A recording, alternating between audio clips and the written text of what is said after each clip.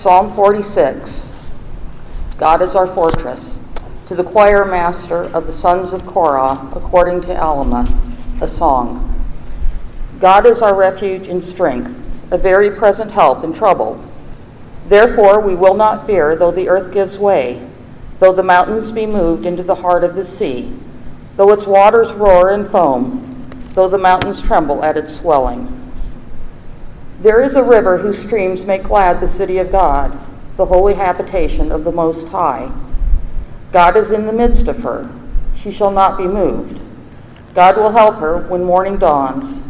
The nations rage, the kingdoms totter. He utters his voice, the earth melts. The Lord of hosts is with us. The God of Jacob is our fortress. Come behold the works of the Lord, how he has brought desolations on the earth. He makes wars cease to the ends of the earth. He breaks the bow and shatters the spear. He burns the chariots with fire. Be still and know that I am God.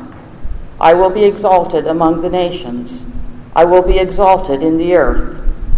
The Lord of hosts is with us. The God of Jacob is our fortress.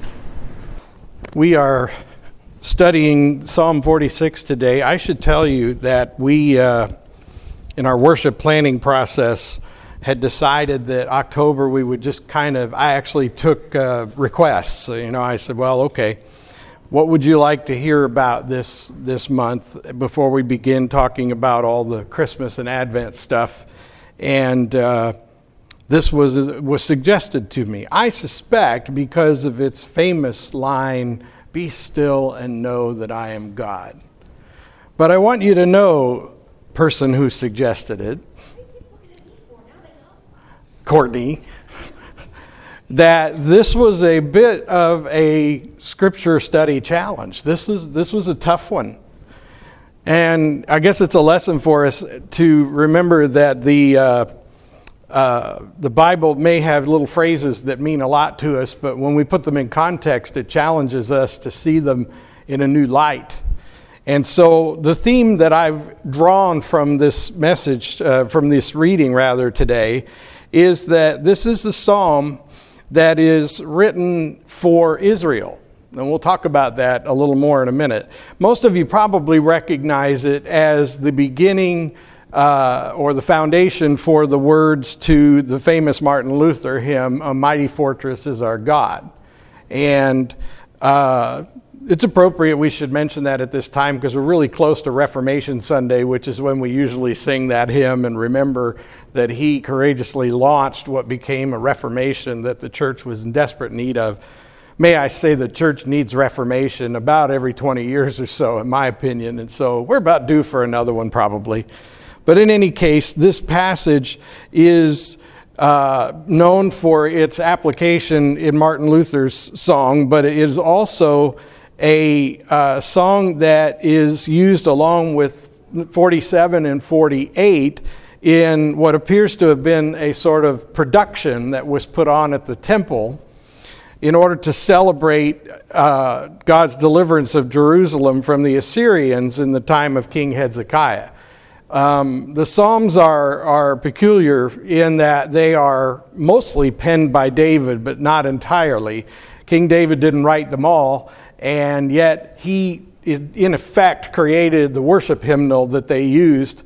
And so in a time of I wouldn't say Reformation, but in a time after David's rule had ended, after his death, they would sometimes make additions to the hymnal. And these psalms then would be those that were written by other people, and they would use them in a different way.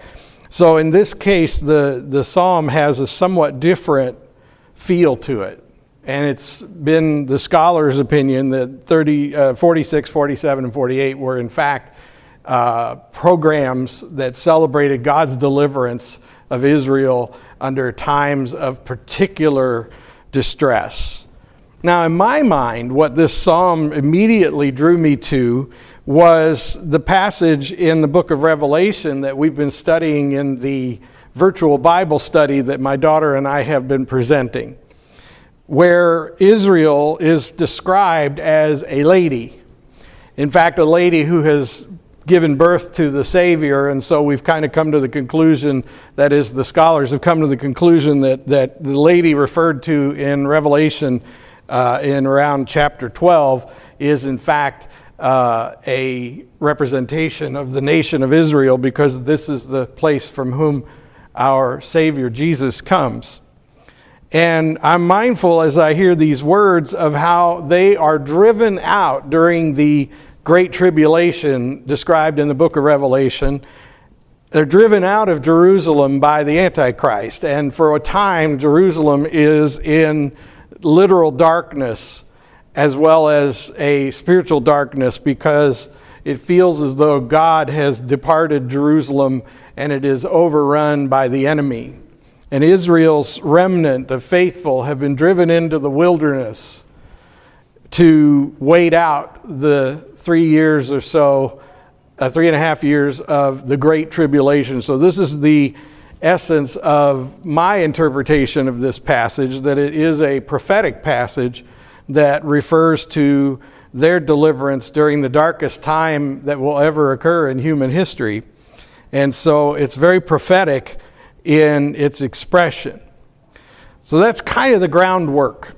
But trust me, it's going to get more interesting, because we'll take the words down and really look at them. But I just wonder if the people who have suffered through the recent hurricanes and floods might have thought of these words, during the worst of the storms. I've never rode out a hurricane, but I've met people who have, and they assure me that there's nothing so terrifying as hours and hours of 125 or 150 mile an hour winds just pounding the place where you are hiding, and the helplessness that you feel when you are confined to this space where you're just hoping it lasts through the storm. And these people that we hear about in the most recent storm would have probably been praying. Even if they weren't prayers as a rule, they were probably praying, and they may have prayed this sort of prayer that we just heard in this passage, this prayer that says, Lord, I'm terrified. I am now up against something so big that I feel entirely and completely helpless. And then they hear the voice of God say, be still and know that I am God. I wonder if the people of Israel who will be perhaps in Petra, that's where a lot of the scholars think they're going to hide out the 3.5 years of the Great Tribulation. I wonder if they'll pray these passages from 46, 47, and 48 every day. I wonder if these people in the Pacific Rim who have experienced the tsunamis where the ocean comes miles inland and picks up everything and sweeps it back out into the sea, I wonder if they would pray like they do in these Psalms. One of the troubles with being human is that we've controlled as much as we possibly can, and it feels good to think we're in control. And sooner or later, no matter who you are, no matter how completely in control you are, you'll find yourself up against something bigger. And this is the purpose, I believe, in these passages from the Bible, to remind us that God is our refuge and our strength, that God is bigger still than the worst thing we can imagine. And so, what happens then when we hear these words? Do we think of our personal lives, or do we think about things on a more global scale? Well, today I want to challenge you to think on a more global scale. The beautiful thing about Scripture and our relationship with God is that it is highly personal, but sometimes we need to think globally. Sometimes we need to think about what the Bible is saying to us about human history and human activity, and what it says to us about God's involvement in the human story. And I don't know about you, but it gives me a great deal of comfort to view our times through God's lens, to view history through God's lens. Like most pastors, I've developed a great affection for history, and I've studied as much about the past as I have about the present and the future, if not more in some cases. I read the Bible with the great enthusiasm and love for the Word, and yet it would mean less to me if I didn't put it in the context of history and the future, since the Bible is the story of the human relationship with God from the very beginning to the very end of this biblical era. It's an epic, to be sure, and it's about our global condition. This vision that is being given in this passage is of a world out of control, about nations out of control. And so what we look to God for when it feels like the world is out of control is a refuge that only God can provide and strength that only God can exercise. Meaning that when we see war and famine, earthquakes, tsunamis, when we see the political upheaval and the darkness of evil all around us, we feel helpless. I spent a lot of time in nursing homes the last week or so as I make monthly visits to the nursing homes to lead worship. And I challenged those worshipers there by saying, how many of you walk down the hall in your beautiful residence and every other room either has CNN playing or Fox News playing around the clock? I know, because I visit a lot of nursing homes and hospital rooms, and I can tell you that it's kind of amazing how many of us are obsessed with news. And the news is on all the time, and it's playing over and over again, 24/7. And you know, there's an old saying in the newspaper business, if it bleeds, it leads. Have you ever heard that? That's just their way of saying nothing sells like bad news. And so they're always looking for bad news because that'll keep you tuned in, and that's what the advertisers are counting on, and that's what this news industry is about. And so what could make you feel more powerless than watching the news channels 24/7? I suggest many times when I'm visiting people in their homes and CNN or Fox News is on, I will go in and say, where's the old movie channel? When's the last time you watched Singing in the Rain? You know, when's the last time you watched Willy Wonka and the Chocolate Factory? You know, it's just a simple way to say, in my own weird way, be still and know that He is God. What can you really do about any of it except worry and fret? How unproductive does your life become when it's absorbed with worry and fret? Does it change anything? After you've hoarded everything you can think of and put it in your bunker so that you're ready like the preppers for the end of the world, then what do? Do you keep prepping? Or are you done? Well, here's the good news from the Bible. There is a God who is bigger than all of this. A God who is our river of life. In verses 4-6, it sounds a little bit like Isaiah 47 that describes this river of life flowing from the temple. You know, when I said that it reminded me of the Revelation passages where all hell is breaking loose, literally, I was thinking about that as I was preparing my notes, and I was thinking about how in Isaiah 47 it describes that very temple that is the source of the abomination of desolation. In other words, during this last era, these last few years of the era of the Bible, there's going to come a time when the temple that represents the very presence of God on earth is going to be abused and misused by Satan in a way that is without precedent in human history. The temple's been an abomination at different times in the history, but nothing like what is predicted in the book of Daniel and the book of Revelation. And at this time, we are reminded that the temple will be a river of life, a source for the river of life. What could that possibly mean? What I really find interesting about that passage is that wherever the Bible refers to, especially in the Old Testament, the rivers flowing from the temple, it is meant to be an absurd statement. Because, in fact, Jerusalem has very limited water resources. The Jerusalem sort of mountain, Mount Zion, that all of Jerusalem rests on is actually very limited in its natural water sources. And so throughout the thousands of years of its existence, there have been public works projects to bring in water from other places. Aqueducts and water tunnels and things have been built. And all of this is very fascinating. And if you're going to Israel with me next year, you'll get to see all of this. It's very interesting. But what it tells us is that in every way, Israel, in particular Jerusalem, is a particularly unstrategic place to hold out. It's so classic God, by the way. It's just, if you read your Bible, you find out that this is just what God delights in.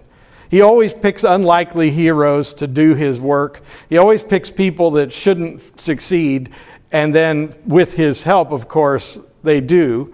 And of course, God picks the most unstrategic, unlikely place on all the earth to make the center of all of his activity, and it's Jerusalem.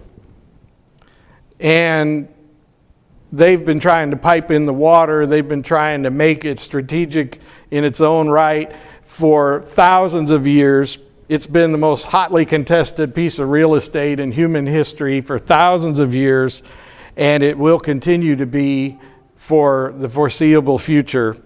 And what's really interesting is without water flowing from outside, it would be in a desperate situation. Why do you think I'm telling you this fascinating bit of travelogue information? Because the Bible says that the Temple Mount will be a source of water one day. And it really isn't describing H2O, it's describing the water that is life. Because as you all know, we can live without food for quite a long time, but we can only go for a couple of days without water. Water is the essential element to existence on earth. And this is meant to be a metaphor that says to us that the very source of life, eternal life, flows from the place where God dwelt on earth, where God is present on earth in the literal and figurative description that we associate with Jesus Christ and the history of the people of the Bible. So what does this mean? It means that when that darkest moment comes in all of human history, when the world seems as though it is at its complete end, that will be the time when the light and life of our God flows from the temple in Jerusalem. This passage is a reminder to us of this truth. And what I would try to say to you today to kind of bring this full circle is that when you think of this passage, and when you think about what you've heard today, what I would prefer for you to walk away understanding is that your application is this. Number one, God is bigger than world governments and world events and world economies and all of that. And so when you're tempted to be afraid that the world is in a great and terrible mess, when you're tempted to be afraid that all hell is breaking loose, remember this passage. It's felt that way many times in human history, and God has always been sovereign over it all. God chooses the timing. God chooses the delivery. God is the source of life eternal. And God has given us a gift, and that is a sure way to experience that life eternal. Through Jesus, we are given the water of life that flows from the temple. The temple was for the Jews a symbol of God's deliverance and grace and mercy, but it was dependent upon them coming to the temple to make the necessary sacrifices in order that they could get right with God. Jesus one day presented himself at the temple as the last sacrifice. We call that Palm Sunday. And at that moment declared that this system of sacrifices has come to an end because it's done. This is why Jesus said on the cross, "It is finished." Tetelestai, it is finished, paid in full. No more debts to be paid. It's done. And so now life flows not so much from the temple, but through Jesus, who went to the temple to present himself as the source of eternal life and the last sacrifice.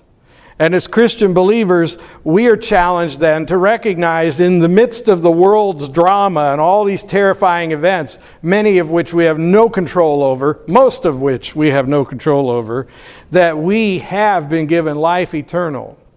We are being challenged to understand through this passage that when all hope seems lost, we are to think in terms that God gives us globally, that we are only as lost as Jesus is because we put our faith in Jesus. Therefore, we're fine. Yes, there will be pain, there will be suffering, there will be death. What we're told to remember is that we should look at this globally, but not just globally, but eternally.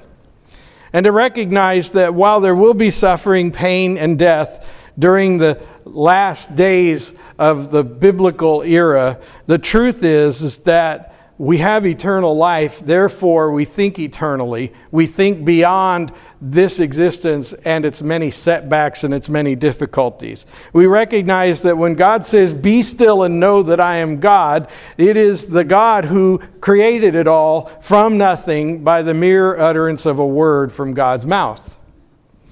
Therefore, there's nothing about your existence that God can't manage simply with the word from his mouth. And as the Apostle John has told us in John's Gospel, in very beginning of chapter 1, the Word was with God, the Word is God, and the Word has dwelt among us, and his name is Jesus. The Word is the very expression of the mind of God, and therefore the heart and mind of God has been given to you through the Holy Spirit. And what we're told to understand is that Emmanuel means God with us, and God is with us. That our refuge is not so much a place that we go to hide from the terrors of the world, but our refuge is within us, because it is the very nature of our God, the Word of God, the Logos, in us. And that is because Jesus, our Lord, our Christ and Messiah, has delivered us from sin and death and given us new life as equals with him in the eyes of God.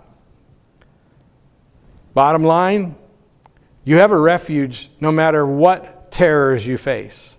Whether they be the most localized terrors in the most private moments of your life, or whether they be the global things that scare you when you watch them on the news. You have a refuge. And for generations, people have withstood martyrdom. They've withstood wars and invasions. They've withstood natural disasters like volcanoes, earthquakes, and tsunamis. They have withstood depressions and financial breakdowns. They've withstood terroristic government and maniacs like Hitler. They've withstood all of this throughout the generations because of the faith that was born within them through their surrender to Christ as their Savior. Doesn't ease the pain of your body, but it saves your soul for eternity. And people have claimed that, embraced it even, and so should we. God is our refuge because he has dwelt in us after having dwelt among us, and borne upon the cross our sin so that we could experience all of that for eternity.